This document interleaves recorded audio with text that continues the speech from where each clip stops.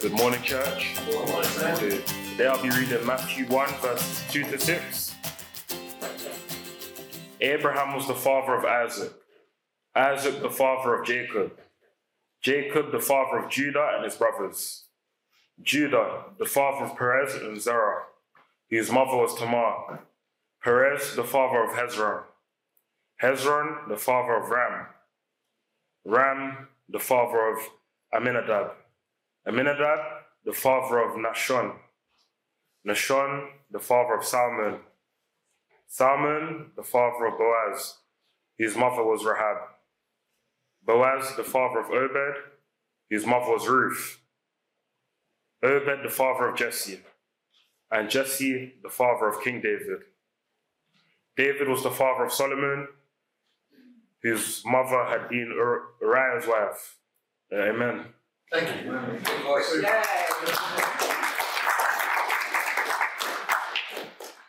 Thank you, Sam. You almost sounded like Morgan Freeman just then. That was fantastic. Well, it's a joy to be with you all. Thank you so much for having me and for humbling yourselves to have people from Manchester among your number. That is that makes me feel good. It is the second Sunday of Advent, one of my favourite times of year. And so Malcolm asked me to say something which I hope is appropriate. 3 sons left home, went out on their own and prospered. Getting together for Christmas, they discussed the gift they were able to give their elderly mother. The first said, "I built a big house for our mother." The second said, "I sent her a Mercedes." The third smiled and said, "I've got you both beat. You remember how much Mum enjoyed reading the Bible? And you know she can't see very well, so I sent her a remarkable parrot that recites the entire Bible. It took the elders in the church 12 years to teach him. He's one of a kind. Mum just has to name the chapter and the verse, and the parrot recites it." Soon thereafter, Mum sent out her letters of thanks. "Dear Milton," she wrote one son, "the house you built is too large. I live in only one room, but I have to keep the whole house clean." "Dear Gerald," she wrote to another, "I'm too old to travel. I stay in the house most of the time, and I rarely use the Mercedes." "Dearest Donald," she wrote to her third son, "you have the good sense to know what your mother really likes. The chicken was delicious." It's always good to get that out of the way early, then we can just, Okay. Pretty much every Christmas, I spend some time reading the nativity texts in the New Testament. Ever since I was telling Penny this morning, I read a book by the eminent Catholic scholar Raymond Brown, The Birth of the Messiah, a big chunky book on Jesus' birth. And I've always been intrigued about what the early church believed about the birth of Jesus. It was something, in one sense, natural, in another sense, completely supernatural. The fourth gospel, the Gospel of John, technically doesn't have an infancy narrative as such, but John says something remarkable happened, that the divine word was infleshed and made his dwelling among us. But there's one aspect of the Christmas story in Matthew which always intrigues me, and we've heard it read by Sam this morning already. And it's the inclusion of 4 women in the genealogy of Matthew. And I've put them in bold. You can probably just about see the bold type. It wasn't completely unheard of for women to be in lists of great Israelite ancestors, but it wasn't that common. The first woman named is Tamar. Now, Tamar, according to Genesis 38, had a disastrous relationship with her deceased husband's brother. You may know that if a woman died childless, her late husband's brother was supposed to give her children. It was called the Levirate duty.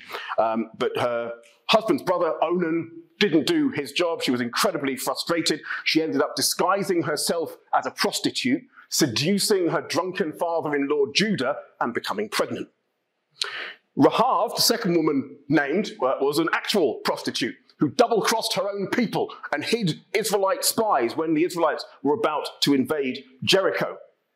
Ruth used her feminine charms to seduce Boaz after hatching a plot to allure him with her mother-in-law Naomi. And then Uriah's wife, Right? Matthew couldn't even bring himself to mention her name. Now, we know from 2 Samuel 7, her name was Bathsheba, but she was such a challenge for Matthew, he couldn't even mention her name. She, of course, had an illicit affair with David. I use the word affair. Some scholars would say it was more like a sexual assault. Can't really say no to the king, etc. But it was very scandalous, and of course, she became pregnant by David, who then hatched a plot to have her husband killed on the front line. Now, there are some standard theories about why these 4 women are included in the genealogy. Why would Matthew include them in the first place? Well, people have noted, first of all, that, of course, these women were in some sense all sinners, and that their inclusion was to somehow foreground what Matthew's gospel was all about, that Jesus had come to save sinners. Secondly, these women are all Gentiles. None of them are actually Jewish.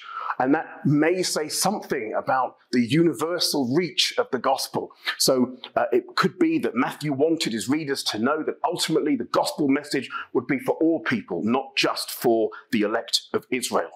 The third thing is that they're not just sinners in some generic sense, but these were all women who were involved in some way in becoming pregnant in scandalous fashion. And that was to preempt the 5th woman in the genealogy, who of course was Mary, who herself became pregnant in scandalous fashion. In fact, so scandalous that there were rumours swirling around right through to the Middle Ages that in fact Mary had been involved with a Roman soldier called Panthera, and that was Jesus' real father. Now, I have my own theory about this. Although Panthera was a common name for Roman soldiers, I think because the early church was saying that Jesus was born of a virgin, and the Greek word for virgin is Parthenos, he wasn't born of a Parthenos, he was born by Panthera. I think that's what was going on. Anyway, the point is that Mary's pregnancy was considered scandalous. I've noted John 8:41. Even in the New Testament, there's evidence that there were people who thought that Jesus was of illegitimate birth. I've considered recently that there's probably another reason why Matthew includes these 4 women in his genealogy, and I think it's simply this. I think Matthew is attempting to restore the dignity of women in a social context where they were marginalized, and that the inclusion of these women in this genealogy was to point forward to a number of other women included in Matthew's gospel, women who themselves were in very compromising situations, usually because of unrighteous men, whose dignity Jesus goes on to restore. I think Matthew is attempting to cut against the grain of the status quo and against the social standing of women in the empire. And the reason he's doing that, I think, is to depict just how revolutionary the message of the kingdom of God truly was. Indeed, when Matthew cites that prophecy, we can sing it in some of our hymns, that Jesus is our Emmanuel. This took place to fulfill what the prophet would say, behold, the virgin will conceive and give birth to a son, and they shall name him Emmanuel, which means God with us. That's Matthew 1:23. Then right at the end of the gospel, when Jesus gives his charge to his 11 remaining disciples, he says that I will be with you to the very end of the age. Jesus is God with us in his birth, and he's with us always as he sends out his people to call people into the kingdom of God. Scholars often call this an inclusio, when a similar word bookends 2 ideas. And so God is with us at the beginning, he is with us at the end. And what is Matthew's story all about? It's about how God is with us.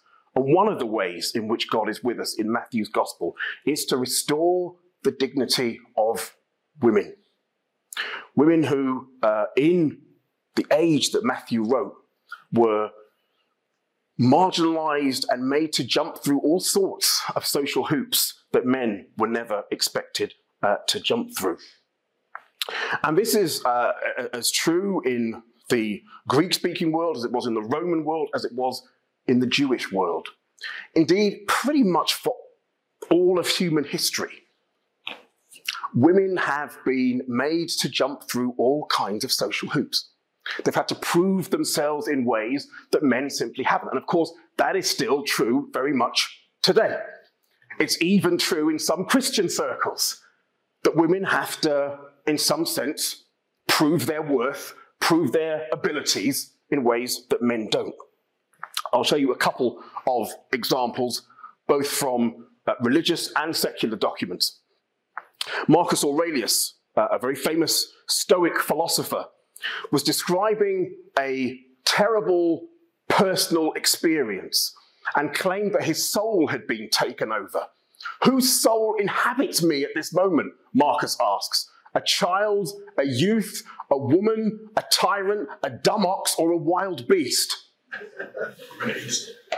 So if you're going through a hard time, you're possessed by one of these spirits.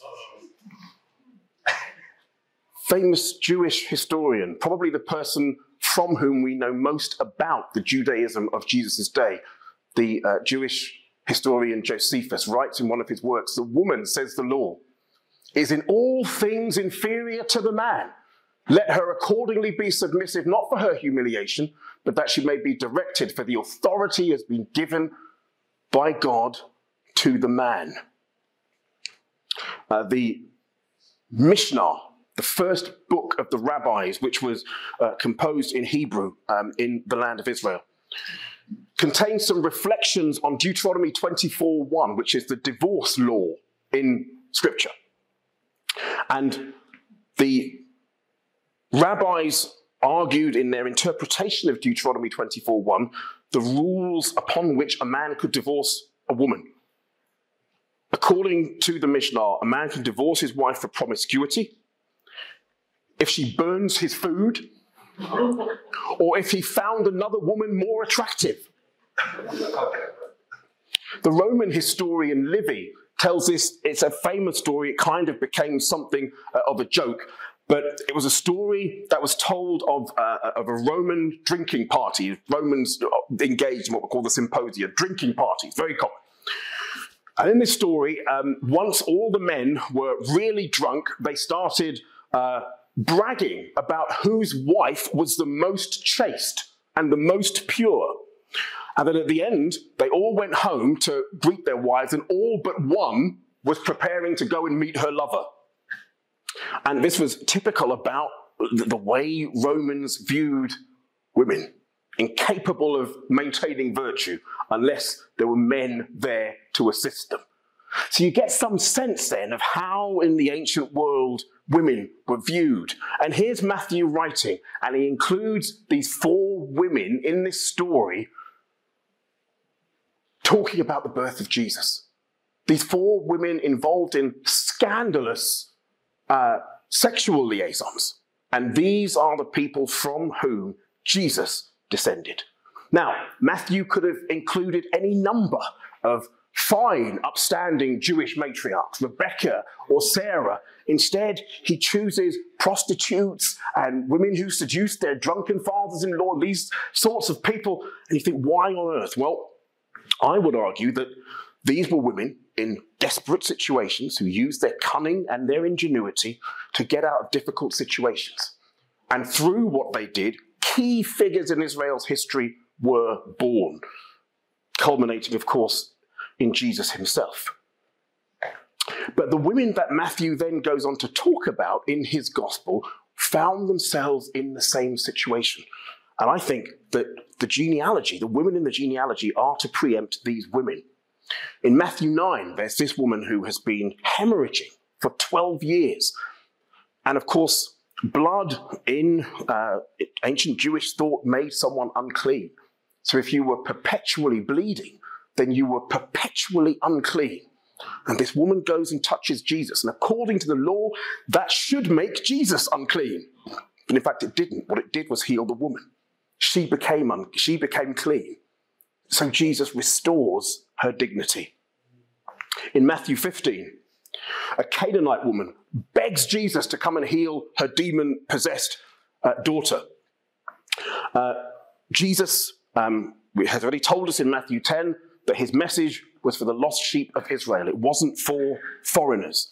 And yet, this woman makes this comment that, even dogs eat the crumbs that fall off the master's table. And Jesus was so impressed with her answer and so moved by her faith that he healed her daughter, restored her dignity. In Matthew 26, at the house of Simon the leper in Bethany, this woman anoints Jesus with expensive perfume. The disciples go absolutely mad and challenge this woman for this frivolous waste. And yet Jesus defends her act, declaring that she was actually preparing him for his burial because his death would be so significant, and says that her act will be remembered wherever the gospel is preached. In Matthew 27, it was this group of women, Mary Magdalene and another Mary, who stood and watched Jesus being nailed to the cross. This person who they had walked with, whose needs, the needs of his entourage they had taken care of, and now they were watching him being nailed to a cross. And a few days later, it was these same women, Mary Magdalene and the other Mary, who found Jesus risen and who went and told the disciples that Jesus has been raised from the dead. I know that you were doing a study about important women and women's role, etc. Just as an aside, the reason I personally don't have a problem with women preaching, don't shoot me, is not because of arguments about Paul, right? It's because of precisely what we read here. The first evangelists, the first people to preach the gospel, to preach the risen Christ, were women. That's why I don't have a problem with women preaching, because the first preachers were women. The first people to say that Jesus is risen, Mary Magdalene, the other Mary, that's why. Because the first evangelists were women. Don't tell anyone that I said that. And if this is being recorded, cut this bit out. Too late. Oh, they're too late. Okay, my fate is sealed. Come on, So, throughout Matthew's gospel, then, we see these women in desperate situations, challenging situations, marginalizing situations, all of whom have their dignity restored by Jesus. I argue then that another component of why Matthew included Tamar and Rahab and Ruth and Bathsheba is in recognition of the dignity of marginalized women whose tainted personal histories were originally a source of scorn and shame. And of course, this points further to Jesus' own mission, which would culminate in the restoration of humanity's dignity after it had been so horribly marred by sin.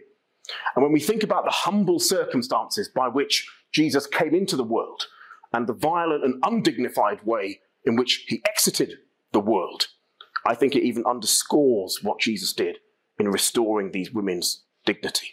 Just as God's purposes were realized through the very tainted history of these four women that Matthew mentions, they were further realized through the shame and degradation that Jesus himself experienced when he was nailed to the cross. And what more powerful challenge could there be to celebrate what it means to be human and to have respect for all of humanity, irrespective of gender, ethnicity, social class, educational levels, etc., than for God to enter our world so humbly from a genealogical line that contained these four women whose lives represented the highs and the lows of what it means to be human. Some closing thoughts then to help us reflect. Firstly, Jesus was notorious for hanging around with all the wrong sorts of people and for celebrating those people who society typically pushed to the margins, even if, in fact, especially when it drew derision from critical onlookers. Siding with the majority and siding with the truth are not always the same thing. Sometimes standing with outsiders takes courage, which is something Jesus did all the time. And do we have that courage today?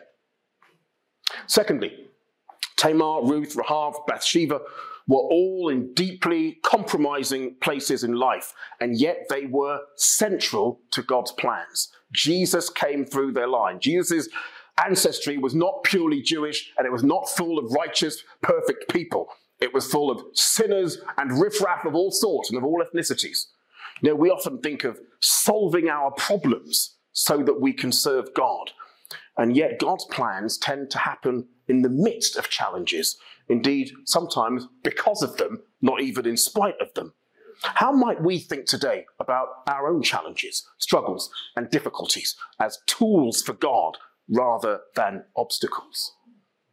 Thirdly, Jesus commended the faith of the hemorrhaging woman and the Canaanite woman. Both of them were willing to violate social taboos so they could get to Jesus. Jesus commends daring faith.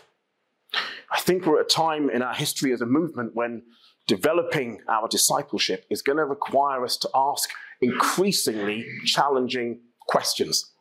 And we can't afford to be hemmed in by church traditions, by social taboos, or by fear. Can we then maturely engage in challenging conversation that requires daring faith? That's what Jesus commends. I want you to mull over those things as we consider the Advent season. Thank you all for your attention. Well, I have some slides too. I bring you warm greetings from Bear. That's our town. It's next to the better-known Morecambe, right next door. We used to live there. See the Thunderbolt just outside Edinburgh. We were there 3 years. Then the Thunderbolt moved south, still in northern England, almost in Cumbria. That's the Irish Sea coming into our home. We can look across at the beautiful Lake District, and it's wonderful. Known for its mud flats, tidal pools, quicksand, and more. We live in a church. Now, people often ask me about my church connection these days. Well, I think I'd say, Church of Christ, ICOC. But actually, this was a decommissioned, converted church, or maybe it wasn't converted in the first place. I can't really speak in judgment, but built in 1955. There's some hanky-panky with the treasurer. So they lost it, and some developers bought it and turned it into flats this year. We live in the daycare center. Walk in the front entrance. I mean, some of you will visit me there. It's amazing. It's not that spiritual, though, because the name of the street we live on is Broadway. Broadway seems to refer to Matthew 7, 13, 14. It's not the way you want to be on the narrow way. But that's where we are. And so I suggest, actually my wife suggests, there are like 30 or 40 highlights from this year, just to share a few. We started this year leaving Nepal, where I was twice last year. We had Christmas in Nepal. Our daughter, who's in her 12th year as a school teacher, that's Lily there, pretending to be Nepali, and everyone thought she was because of the way she looks.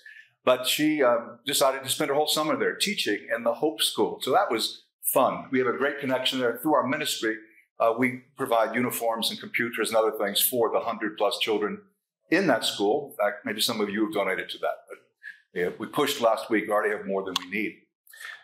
Part of my international Bible teaching ministry is helping men and women to get education, whether it's tuition or coming to educational places like Israel. So in February, we invited our 16 African teachers and spouses to come to Israel, and we had a blast. Now, we had to cancel this upcoming one in a few weeks for obvious reasons, but a wonderful opportunity. We do things like that.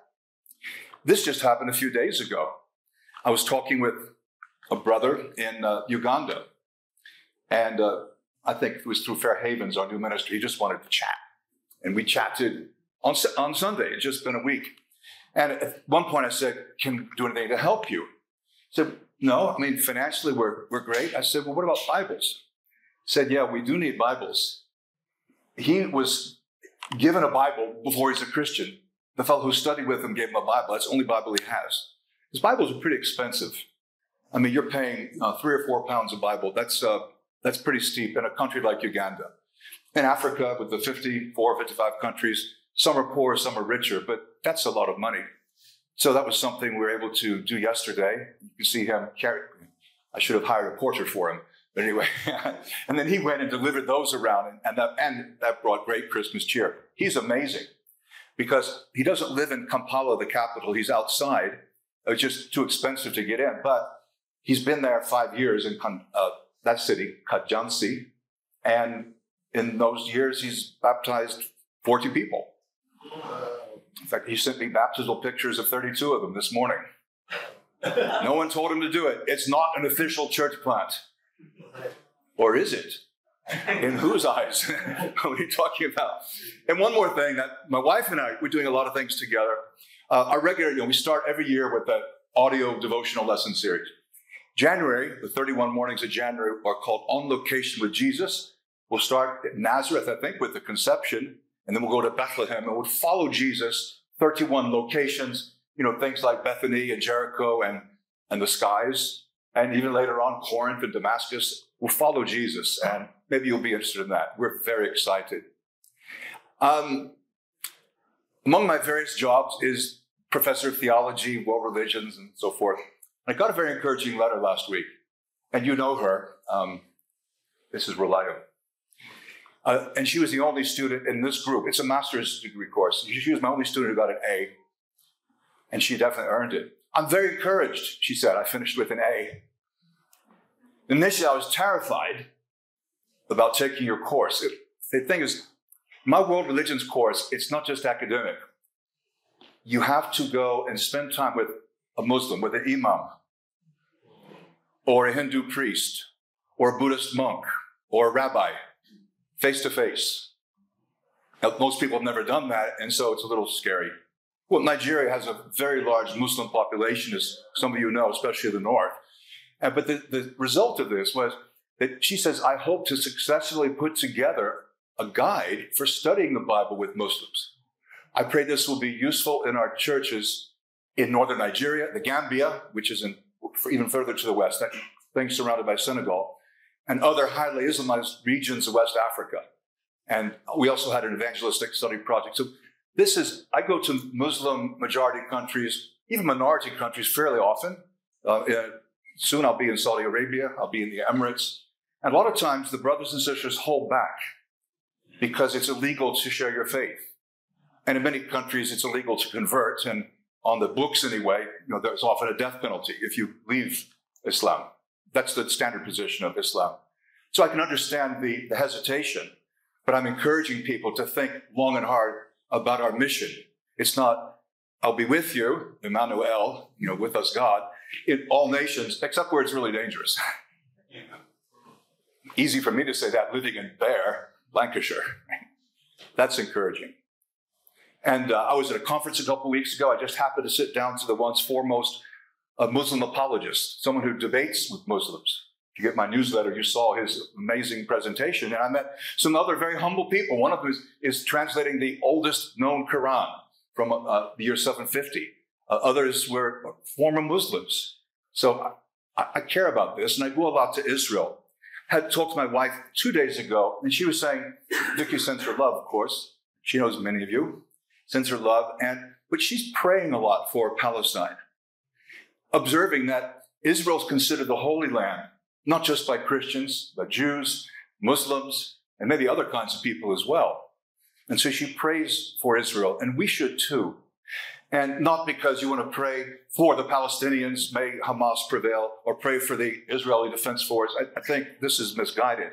It's far more complex than just picking a side. I wish my American compatriots would understand that.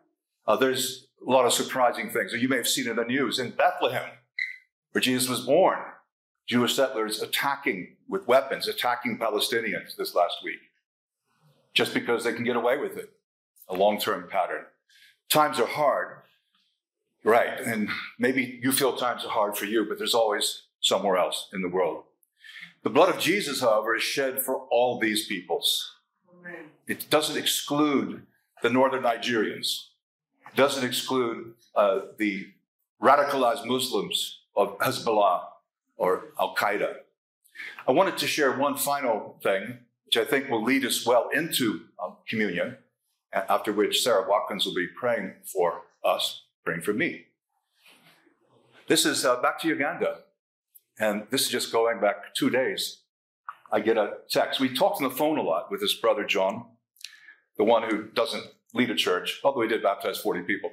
How many Bibles did he need? He said, well, 50 would be good. I said, we'll give you 70. He's going to need them. We talked on Sunday for our first conversation, I said, how are you? Where are you? He said, I'm in the hospital. You're in the hospital. Are you okay? Yeah, it's my wife. She had a miscarriage. She's been in the hospital a couple of days. And he explained that you have to pay for the units. Each unit is 36 pounds. Now, a place like Uganda, well, yeah, if you're, upper crust, well-paid, or have a cush government job, maybe that's okay. For average Ugandan to pay 36 pounds for a unit, and he had to get several. This can, ruin you financially. And at first, when he told me I had a miscarriage, he said she had a miscarriage. I said, I guess, so if the BP is quite low, I hope she didn't need transfusions. He said, oh no, she's living because of the transfusions. Well, the blood's in the hospital lab, but there's plenty of democracy, and these are his words, which I've only slightly rewritten. Sluggish lab attendants use frustrating tactics to make us, they're basically jacking up the price. And it gets worse. Then on Tuesday this week, she had a terrible headache, and they said she needed more blood transfusions, but they had no blood. They're supposed to order it, but they didn't order it. They're just, careless. So the blood bank, to collect the blood, you have to be like a doctor with appropriate container. You can't do that. I'm sure in Britain, you can't just go to a hospital and say, hey, I'd like a few units of blood, please. I mean, there's paperwork, right? You can't do that. But because things were so slow, he says, I decided to go get the blood myself, knowing clearly that I don't meet any of the criteria for collecting blood. At the entrance, I met this rude police officer. I've nicened his writing here. He was quoting even the dialect of the police officer, so I just put it in standard English for fun. Okay. Who asked me what I want. I politely greeted him. I told him my story. You go there and knock, but they can't give you blood? Do you have ambulance? Are you medical personnel? Do you have cooler box? Now his hope starts fading. So this is John, whose wife could be dying. She needs the blood. It's the life-giving blood. The life is in the blood, Leviticus. Different point, though. My hope started fading. I looked at myself as a fool. It took so much faith for me to dare knock at this huge lab door with a sign clearly stating, no entry for non-staff. You know those signs, right? He knocks. After several knocks, the door opens and a very calm and polite young man emerged, inquired what I wanted. After explaining my situation, he asked, do you have an introduction letter from the hospital and the blood request form and the blood-carrying cooler box? Yeah. I felt a lump in my throat, considering the distance I'd driven and Susan's urgent need for a transfusion. I said quick, Lord, take charge of this situation, prayer, so loudly and in anguish. I heard the lone lab guy invite me in. Come in. Sir, I'm going to help you take blood to your wife. All the units you need, and I'll add extra just in case. No charge. I just get this request form from the hospital. So they phone the hospital, and Lord, I think he means lo and behold, but same thing. They sent the paperwork. The lab attendant handed the blood to me, and I sped off to the hospital. So she got her 3 units. The transfusions lasted till the morning. Her health greatly improved. Now she's been discharged. Thanks for the prayers and love. A man desperate for his wife, knowing the importance of the blood. And we must not undervalue the blood of Jesus Christ, which he shed and which we remember in drinking the wine, his body, which we remember in taking